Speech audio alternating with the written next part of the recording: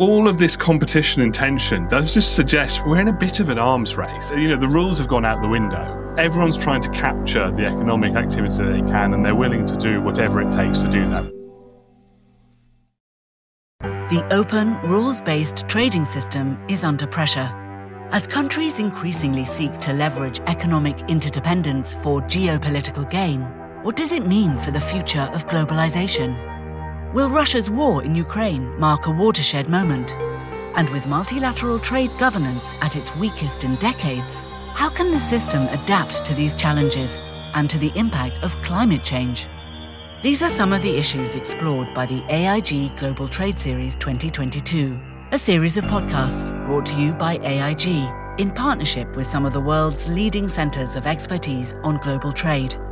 The series moderator is Rem Korteweg of the Klingendahl Institute. Hello and welcome to the AIG Global Trade Series 2022, a series of podcast conversations with leading thinkers on the future of international trade. My name is Rem Korteweg. I'm a senior research fellow at the Klingendahl Institute in the Netherlands, and today we will talk about what role can middle powers play in moving global trade forward. Now, as you'll know, in earlier podcast conversations, we have touched upon the notion that the global trade environment is facing tremendous pressures. Supply chains are being reordered, decoupling is back on the agenda, national security concerns are driving quasi-protectionist policies. Some are even talking about the risk of fragmentation of the global trading system into a series of regulatory blocks. And usually, the dominant actors in those blocks are thought to be the United States, China, possibly the European Union. But if that's the case, and that's the future we're heading towards, where does that leave important trading powers like Britain and South Korea? Countries that pursue independent trade policies, which have clout, but are invariably affected by these larger markets. What role for these middle powers in salvaging globalization as we know it? And how are they anticipating these trends? Now, there are, of course, major differences between South Korea and the UK. But also a number of things are quite similar, and that's why this conversation, I believe, is quite interesting. South Korea and Britain are somewhat comparable in size. Both roughly account for 2% of global GDP. Trade is an important element for both their economies. Percentage of GDP is 80% for Korea. It's a little bit lower for the UK. Both countries are in the G20. Korea has 51 million citizens, the UK 67. Both, importantly, are located just next to their main markets, China for South Korea, the European Union for Britain. Also, both have a very dynamic trade policy. South Korea recently joined RCEP, the Regional Comprehensive Economic Partnership that also includes Japan and China, and is keen to join the CPTPP, the Comprehensive and Progressive Agreement for Trans-Pacific Partnership. The UK, of course, is still charting its post-Brexit trade course, but has, amongst other things, also applied to join CPTPP. Now, to take a closer look at these dynamics, I'm joined by two terrific thinkers in the field. First of all, I'm very pleased to welcome Tae-ho Park from Seoul. Dr. Park is president of the Global Commerce Institute of Lee & Co., a leading global law firm in Korea. He is vice president of the Seoul Forum for International Affairs and professor emeritus at Seoul National University and chairman of the Korean Committee of the Trilateral Commission. He served as Minister for Trade of the Korean government from 2011 to 2013, and is author of several books on international trade and the Korean economy. He knows Korea's trade policy and its outlook like no other. And secondly, I'm very pleased to be joined by Sam Lowe.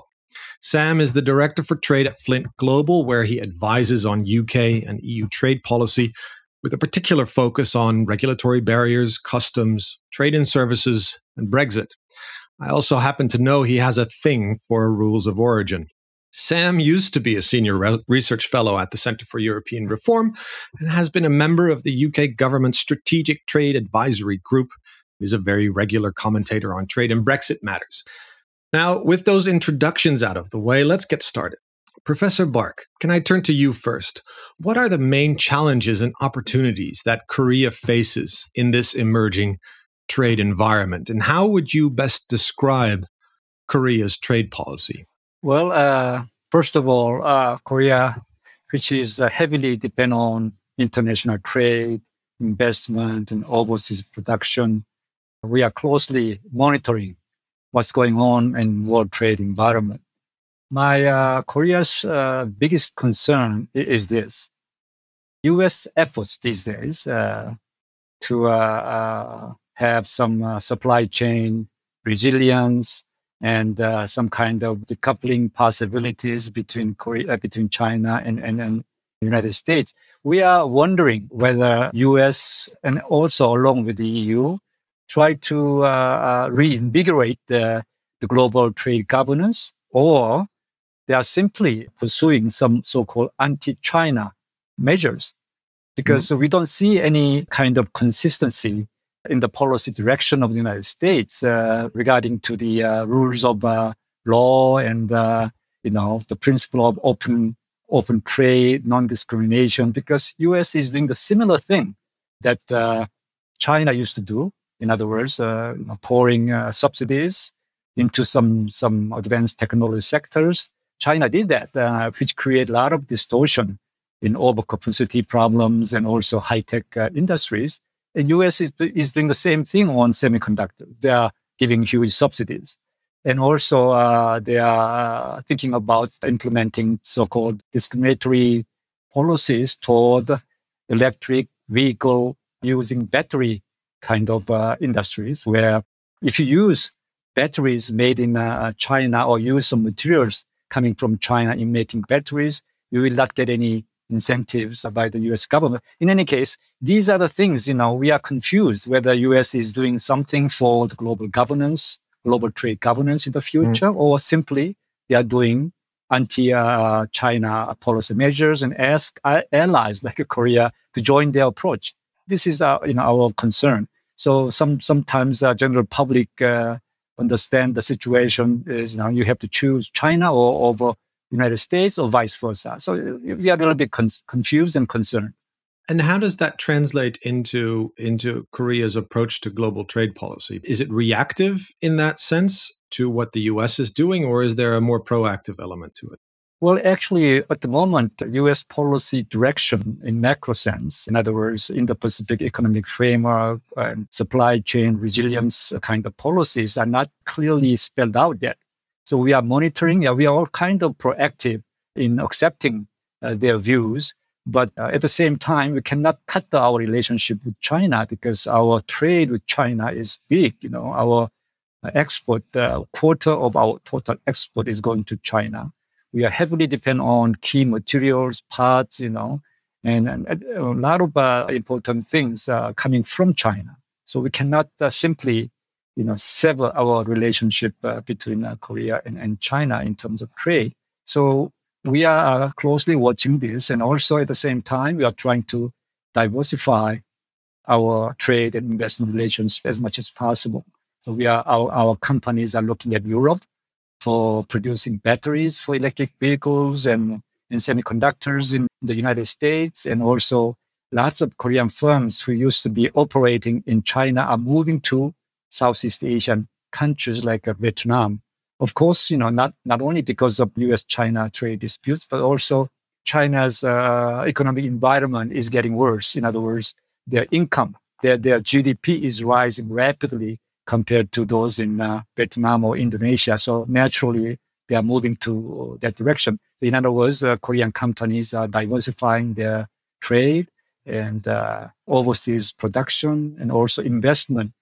We are making a lot of investment in Europe and also United States. So that's what the current situation Korea is facing. Let's pick up on some of those issues after I bring in Sam. Sam, how should we understand Britain's post-Brexit trade policy? And I know this is a big question, but how do you see its relation to, say, the big three trading powerhouses develop from a British vantage point? I think it's fair to say that the UK's trade policy post-Brexit is in a continual state of flux. And in a sense, we're engaging in a kind of experiment. We're asking ourselves, is it possible to break free from the tyranny of geography? And I think there are some lessons here we've been discussing South Korea and its relationship with China, and that's largely driven by proximity, size, existing relationships. And the UK, of course, has taken a decision to disintegrate itself from the European market to a degree. Can we call it decoupling? Decoupling to a degree, to erect new barriers to trade with the European Union in the form of new regulatory barriers, new customs barriers, new rules of origin obligations, as you've mentioned, something I'm always slightly fascinated by. But in the hope that the control it takes back, the sovereignty, or however you want to frame it, can be used to facilitate and open up new relationships with other third countries. And in a sense, the UK can benefit from diversification, from moving its focus away from its near partner, the EU, and looking elsewhere. And the hope is that over time, that will lead to aggregate benefit, that will actually justify the decisions taken in relation to the European Union, which weren't entirely driven by the economics at all, but played a part in it. And of course, this means that the UK is now in a bit of a tricky position vis-a-vis the three power blocks, because the European Union, we've already taken the decision to have a fairly antagonistic relationship with, at least in the short to medium term. Although I should say that the economic relationship has held up to a degree, perhaps more than people thought it would. And then the US is a bit of a problem. And I think Dr. Bach has mentioned this, in that it's not always clear what the US's intention is when it comes to the global traded environment.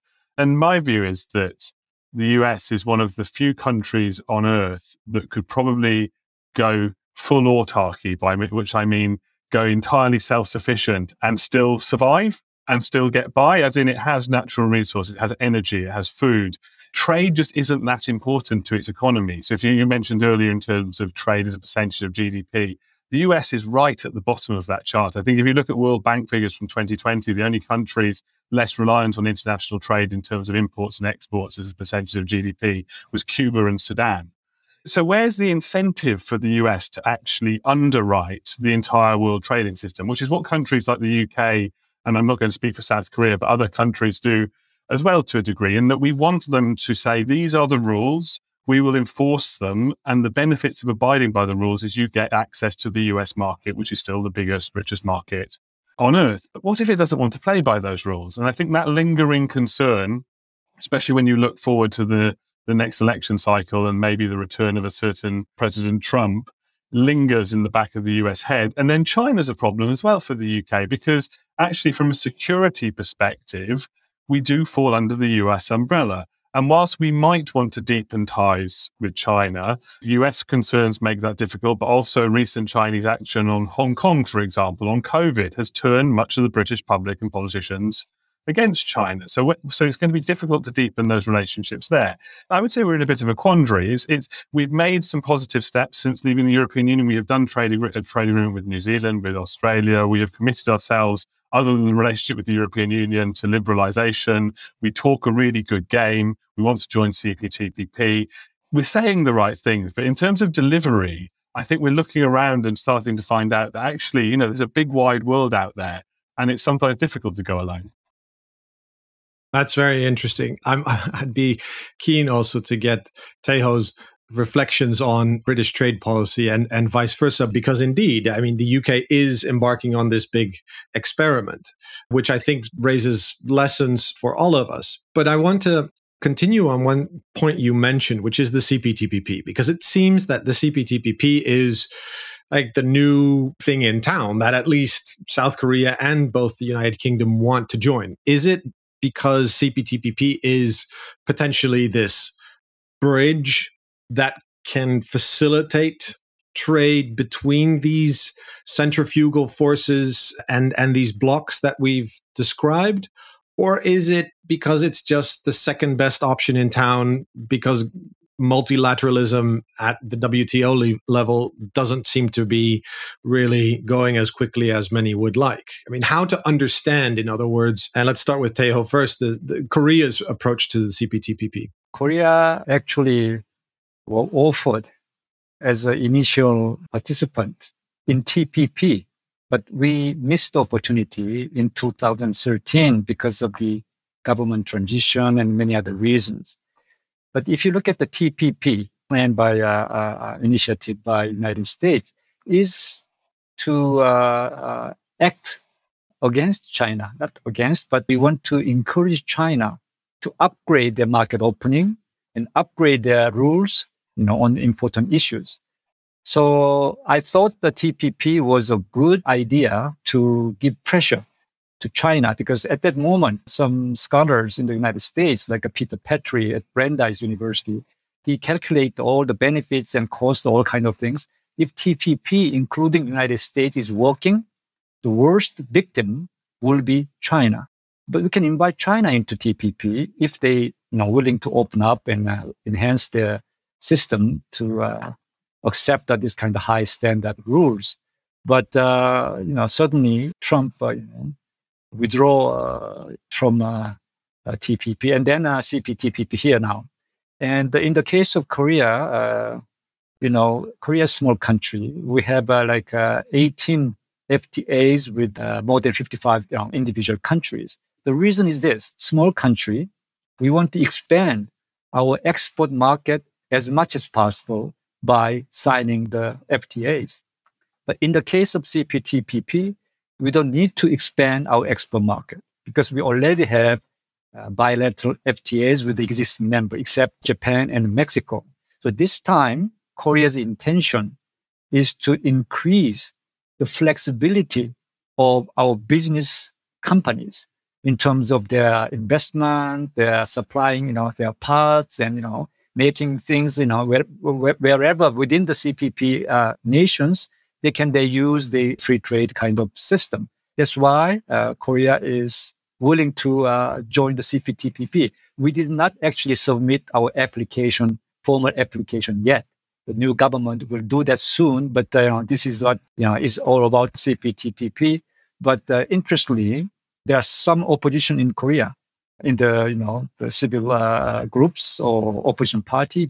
By joining the CPTPP, it means that we have an FTA with Japan, and Korea-Japan relationship still, very sour, and we have to do something. So Korean government is facing some difficulties, even submitting the application to join the CPTPP so far.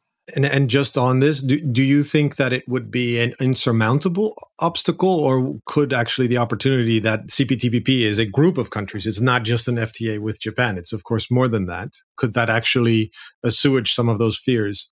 In fact, a lot of existing members of CPTPP welcome Korea's joining to CPTPP because Korea is not a small country in terms of trade. So it can actually enhance the size of the CPTPP and it's a lot better by accepting Korea. So I think sooner or later, considering the political situation in Korea, we are facing lots of domestic, political issues with the new government that comes in. And if things are a little bit clearer, then I think the last step we have before we submit is our application. We have to report to the National Assembly.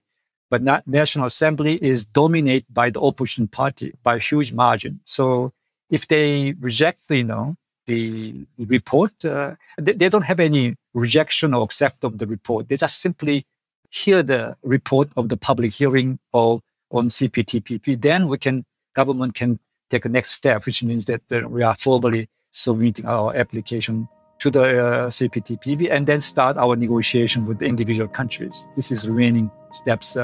Sooner or later, we'll move in that direction. We're going to take a quick break, and when we return, we're going to continue our conversation on the role that middle powers can play in moving global trade forward. As the global economy emerges from the pandemic and intensifying regulatory competition is further straining the open trading system, conversations about international trade and its contribution to global prosperity have never been more important. If you'd like to listen to more podcasts on global trade, search AIG Global Trade Series 2022. This series is brought to you by AIG and its partners, the Aspen Institute, Germany, Chatham House, the Klingendahl Institute, the Institute of International Economic Law at Georgetown University Law Centre, the International Chamber of Commerce, UK and France, the Italian Institute for International Political Studies, the Jacques Delors Institute, France, the Research Institute of Economy, Trade and Industry, and the St. Gallen Endowment for Prosperity Through Trade. We're back from our break, and we're going to continue our conversation on the role that middle powers can play in moving global trade forward with Dr. Tae-Ho Bark and Sam Low. Right, and half a world away, the UK is, as you mentioned, Sam, embarking on this experiment to see how it can escape the, I think you call it the tyranny of geography. And see, its application to CPTPP is oftentimes quoted in that light. This is also, at least from my personal perspective, where I really think that there's a lot of interest to see how the UK would fare and what kind of benefits it would accrue if it joined the CPTPP. What's your take on that? Well, I think it's important to understand that similar to South Korea again, so you've definitely done a good thing in bringing us both together, because I'm listening to Dr. Bark and hearing lots of familiar sort of discussions. For the UK, CPTPP isn't an economic project, in that we already have bilateral agreements, or we're about to bring into force bilateral agreements with all of the membership except Malaysia and Brunei. So we already have the bilateral with Japan. And also, if you're talking about the economic benefits of CPTPP as it exists, that's largely driven by Japan's membership, just in terms of economic size. Prior to when it was TPP, of course, that was the US. It was the US that was the real prize. But now it's Japan. And we already have a deep bilateral trade agreement with Japan that we sort of rolled over and tweaked slightly after we left the European Union. So it's not about the economics, but it is about the politics. And there's a domestic side to this and an international dimension. Domestically, the UK wants to join CPTPP to demonstrate to the British people that upon leaving the European Union, we have been able to do things differently and negotiate agreements that we wouldn't have been able to negotiate whilst we were part of the European Union, and therefore wasn't Brexit a good idea. So there's that dimension. But internationally, and I think this dimension is more important, there is a need for the UK to demonstrate that it is still committed to rules-based trade. Because following its exit from the European Union, and the UK would always contest this, lots of countries looked at the UK at the time and said, oh, that's quite Trumpian. You've done it. Trump was in power at the time for most of it, and you're in that basket. And actually, the UK, by joining CPTPP, can sort of close a door on that narrative and say, no, look, we're very happy to be engaged in a component member of a rules-based group, perhaps not the European Union, but in this case, CPTPP. So it's quite important for that. And the UK's My view is the UK will exceed CPTPP. It's going to take a bit longer than maybe the UK would hope for. And that's largely because we haven't really mentioned this. China has applied to join CPTPP. And this actually makes everyone else's accession process more difficult. Because whereas before the UK thought, we can apply to join CPTPP, we're largely fully compliant with the rules contained within it. However, there are a few things we do differently that we would like to be accounted for, and we don't want to change those things. Whereas before, the UK might have thought we'll get some flexibility. Now, if you talk to existing CPTPP members, they say no flexibility is on offer, and it can't be, because if we were to give the UK some flexibility, China might ask for the same. And the membership are in a difficult situation with China because they can't reject outright because you don't want to offend China. So the only way to keep China out is to say, well, you're non-compliant. If they're showing flexibility to everyone else trying to join, then China will rightfully say, well, why can't you show it to us as well? So I think that will slow down the UK's application, but it will happen. And then, yes, what are the economic benefits? It's been mentioned by Dr. Bark already. It's around the accumulation, it's the rules of origin provisions and the like. Although, ironically, were China to join, the economic benefits would be much bigger. Yep. So there's an interesting dimension there. There's also the dimension of what if the US decided to rejoin in future? Would being a part of the CPTPP put you in a better negotiating position with the US than trying to deal with that bilaterally? Maybe. So there's lots of future sort of tangents we can go on as well. Yeah, and just as a footnote, not just China has applied, but Taiwan as well, which just complicates the geopolitics of the CPTPP tremendously. And of course, there's always this discussion in US trade circles. Well, if only Trump hadn't withdrawn, if only it had been part of the TPP, things might have been different. And so that idea hasn't entirely died either. So the CPTPP as such is really interesting. What I take from both of your answers is that it's not necessarily the economics that are driving this. It's the diversification, but it's also very much the politics, which have a very important domestic element. I think that's really quite interesting and valuable for both of you to point out. It leads me to another question, which is, how do Britain and South Korea then see their role in terms of moving that trade agenda forward, which kind of gets us to the title of this session, namely, is the trade policy primarily informed by these domestic considerations, or is there also an enlightened multilateralism at play, in the sense that, okay, we have these three big blocks that are sometimes at loggerheads, sometimes in a somewhat dysfunctional relationship, sometimes it works, sometimes it doesn't. Maybe it's up to countries that have a real stake in globalization, like the UK, like South Korea, to move the conversation forward. Or am I viewing this too benevolently? I think there is a role for the UK in this, and you can look at other countries who have done this quite successfully. If you think about New Zealand in terms of size of GDP, relevance to the international economy, I work with New Zealanders, I love New Zealanders, but it's irrelevant as a country in terms of global economy. But in the trade discussions, it's not irrelevant at all. It takes quite prominent positions in lots of discussions. You could even point to the CPTPP itself being the result of a New Zealand idea, with some others coming together, starting small and building outwards. So New Zealand has been incredibly effective. And then you sort of ask, well, why has it decided to take this role? And it's because it's absolutely essential to its economy. New Zealand cannot sustain the standard of living it's been accustomed to without free trade. It has to sell internationally in order to develop those gains. And sort of accepting that, it said, well, we need to work really, really hard to integrate ourselves and to find bits of the discussion where we can take a leadership role. And, it's now sort of, when we were discussing beforehand, you mentioned the Digital Economic Partnership Agreement, another sort of idea that New Zealand has pulled together.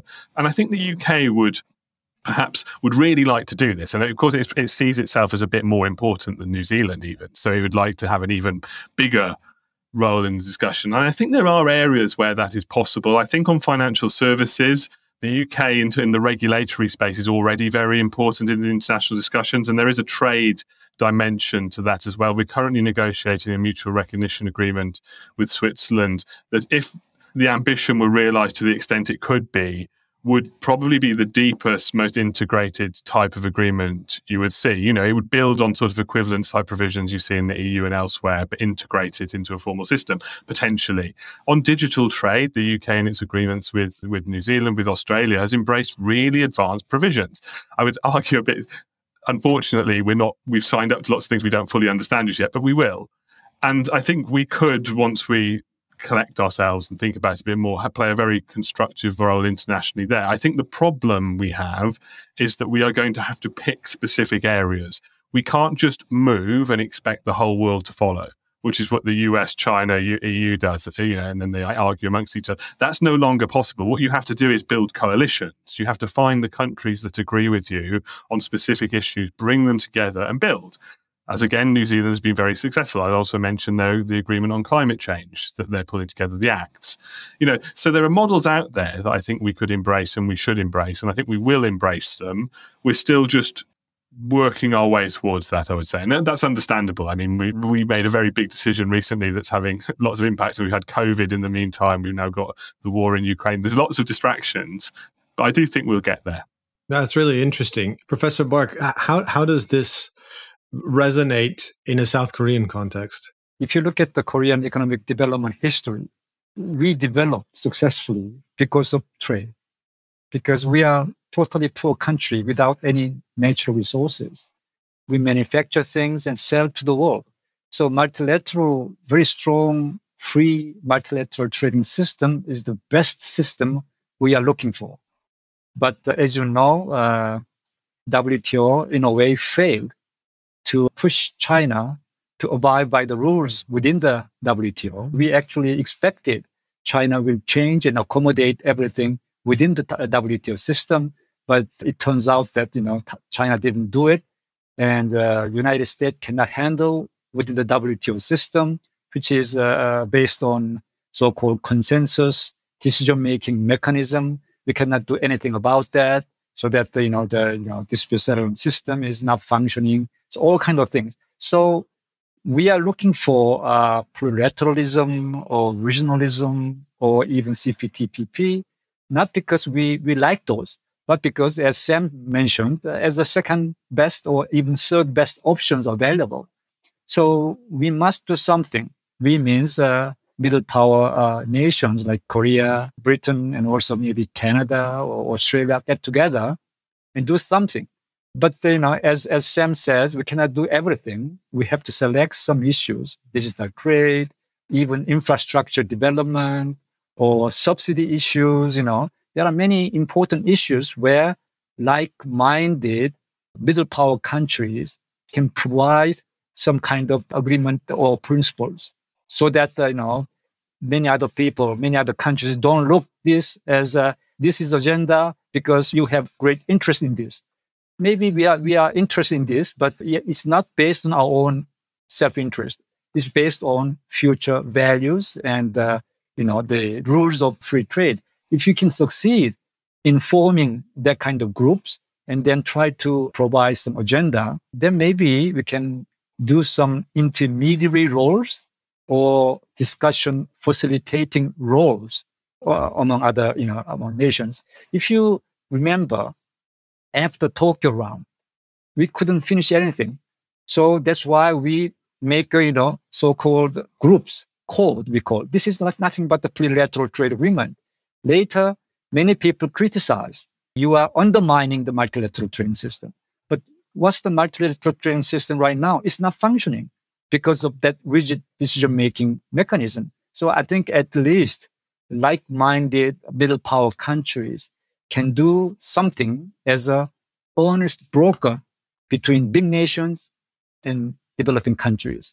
And we can persuade them both for the future rules-based trade governance. This is our role to play. And UK and Korea should get together and then make it form some kind of coalition.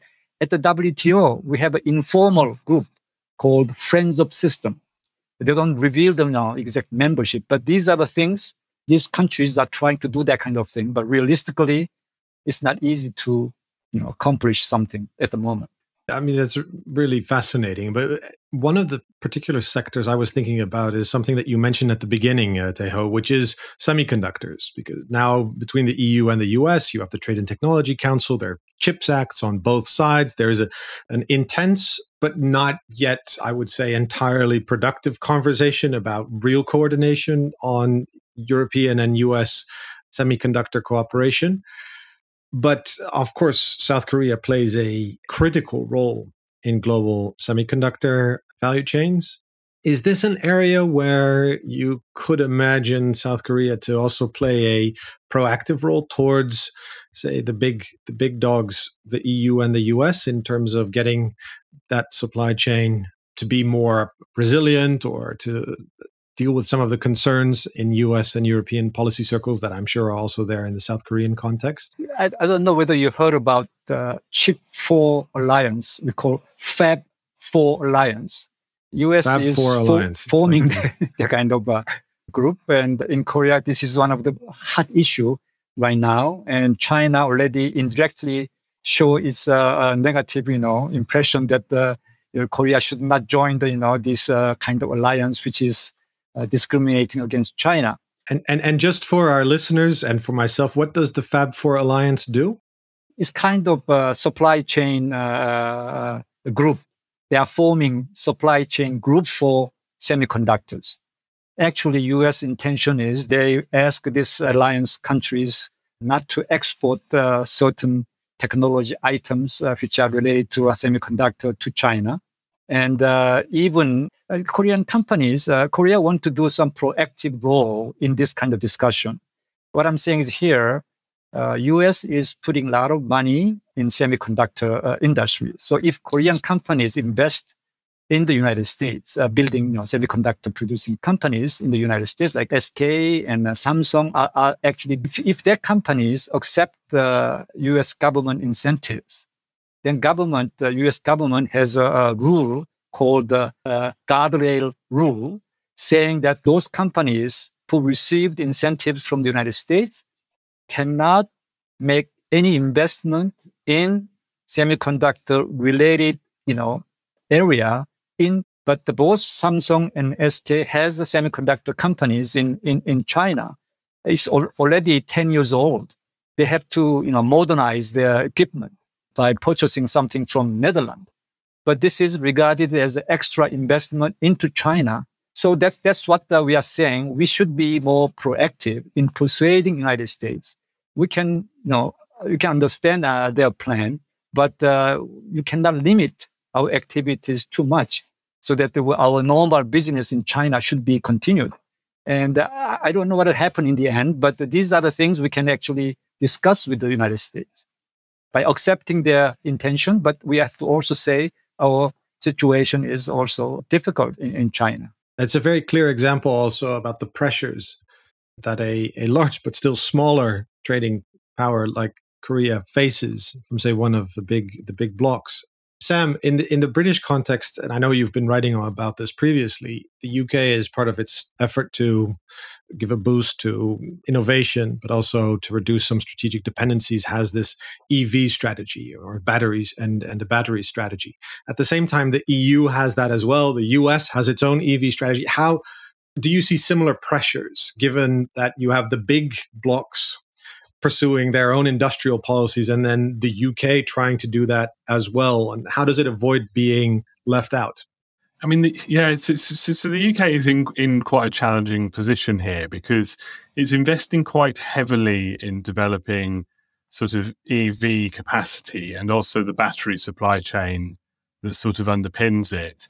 But the problem it has is that the European Union is investing more. And also there are some structural factors as a result of Brexit that make the UK slightly less appealing when it comes to a location for some manufacturing, a bit of the supply chain that is integrated into Europe-wide supply chains, because bringing stuff in and out of Britain in a European context is more difficult than moving things between France and Germany. So there are some structural disadvantages there. However, one of the interesting things, and I'm going to talk about rules of origin briefly, if that's okay, is that if you look at the UK-EU Trade and Cooperation Agreement, and you look at the provisions that relate specifically to electric vehicles and whether electric vehicles can qualify for tariff-free trade or not, there are some quite intriguing text there. So by 2027, for an electric vehicle to qualify for tariff-free trade between the UK and the European Union, the battery has to have been created either in the UK or the EU.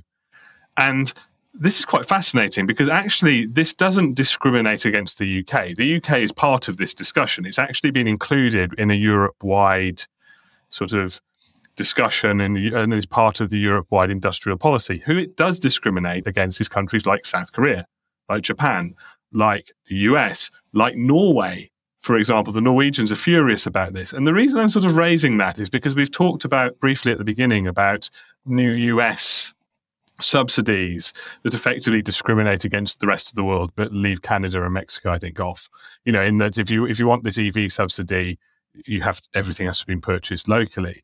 And the EU is furious about this and saying, well, this doesn't sound very WTO compliant. And whilst the legal justification might be different, the EU is doing exactly the same sort of thing here, right? It's trying to localize the battery supply chain via a tool that is not necessarily designed to do that. In this case, rules of origin of the Trade and Cooperation Agreement. In the US's case, via its EV subsidies.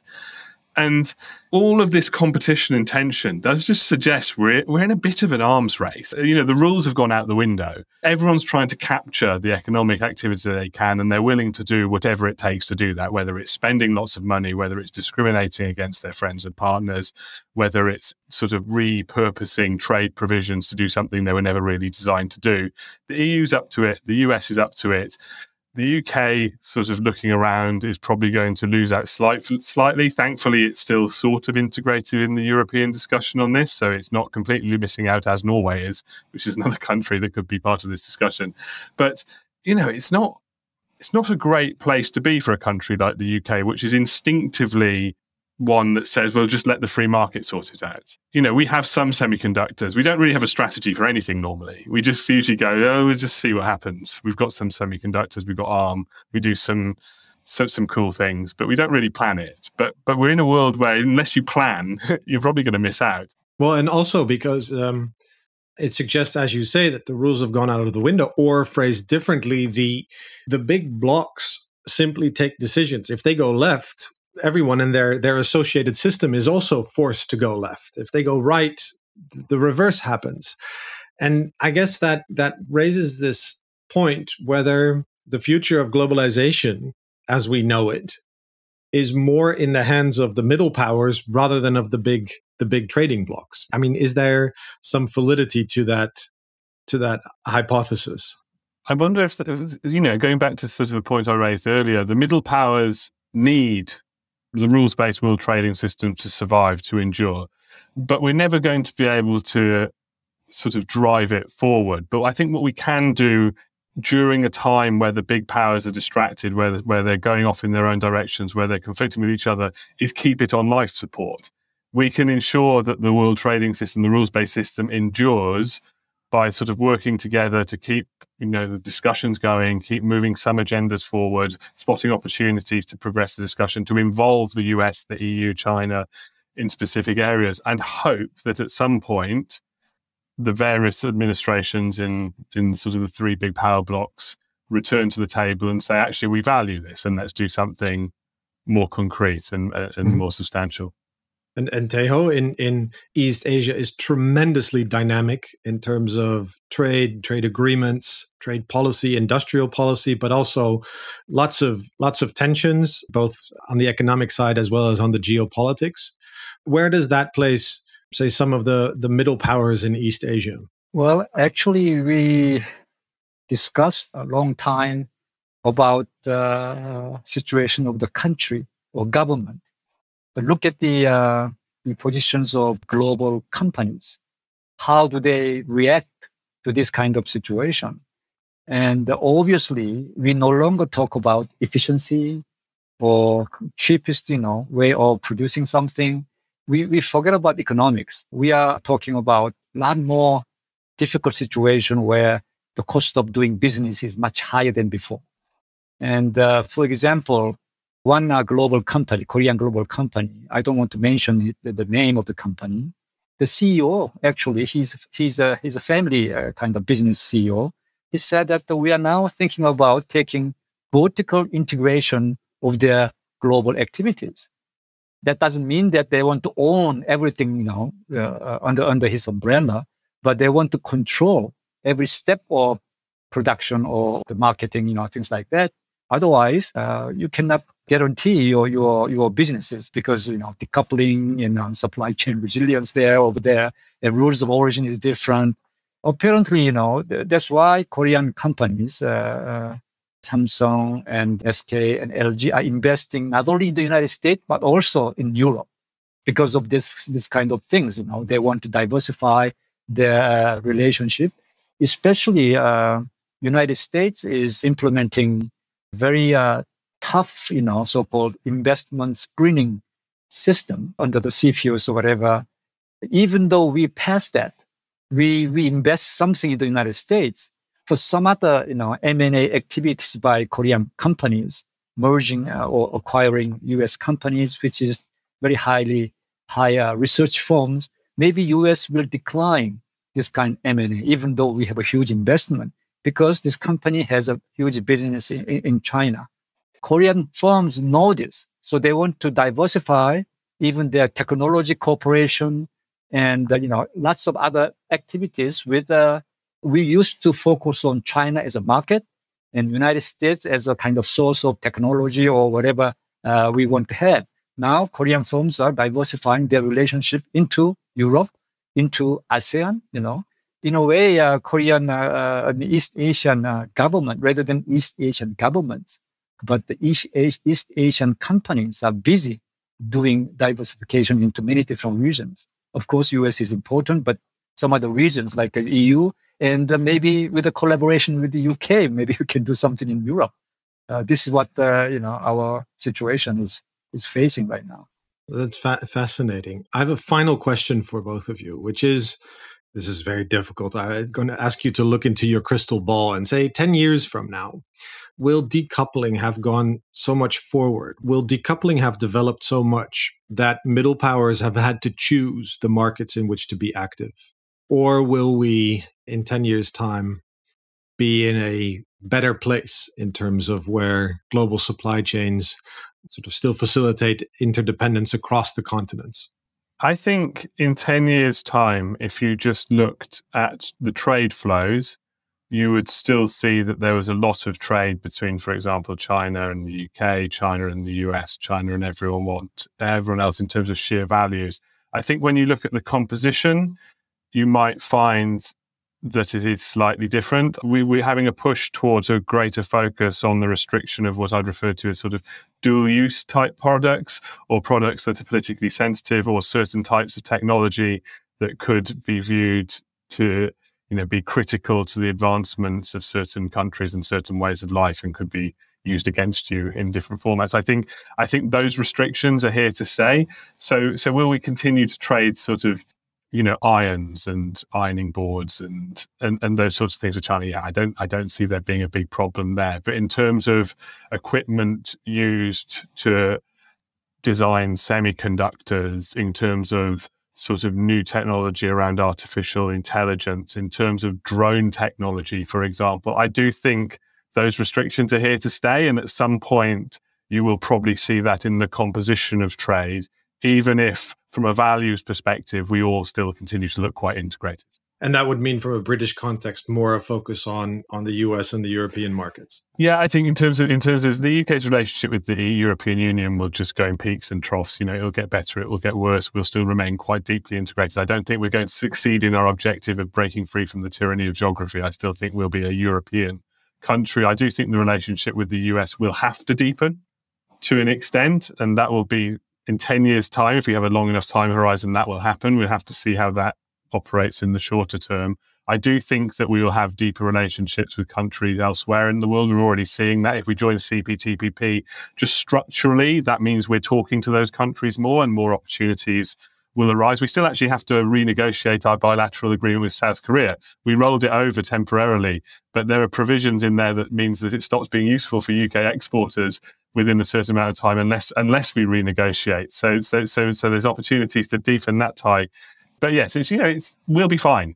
I'm pretty confident the UK will be okay, but obviously certain decisions will result in us being wealthier than others.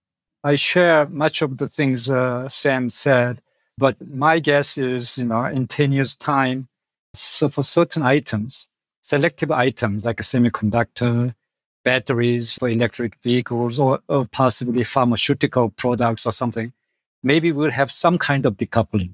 Okay, or supply chain division between US and other countries and China, something like that.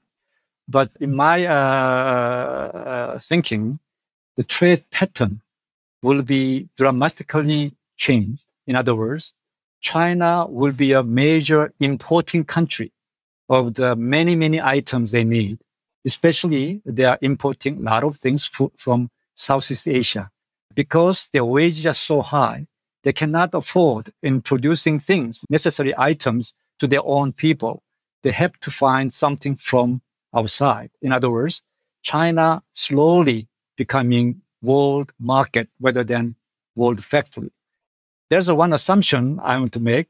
Unless China succeed in their policies under the Xi Jinping, if their policy fails domestically, then maybe things are different. But if they continue to grow, then they have to import, outsource from outside. And we should think about that opportunity. Not within the China we produce, but from outside we produce and export to China because China will be a huge market in the future. It's fascinating. We're ending on an optimistic note, almost a promise of Chinese potential recoupling. And that's, I think, a great note to end on. And unfortunately, this is all we have time for today. I thought this was a fascinating conversation on British and South Korean perspectives on the global trade environment and the role for middle powers. If anything, let's hope that our podcast conversation is going to be a jolt to those that have to renegotiate or update the UK-Korea bilateral agreement. But with that, Professor Tae-ho Park, Sam Low, thank you very much for your time and for sharing your insights with me. If you are interested in the other expert conversations that are part of the AIG Global Trade Series 2022, please go to our website at www.aig.co.uk/GTS. The AIG Global Trade Series 2022 is an international partnership between AIG, the Aspen Institute, Germany, Chatham House, the Klingendahl Institute, the Institute of International Economic Law at Georgetown University Law Center, the International Chamber of Commerce, UK and France, the Italian Institute for International Political Studies, the Jacques Delors Institute, France, the Research Institute of Economy, Trade and Industry, and the St. Gallen Endowment for Prosperity Through Trade. To access articles and opinion pieces from partners in the Global Trade Series, and to listen to more podcasts on global trade, search AIG Global Trade Series 2022 or follow the AIG Global Trade Series wherever you get your podcasts.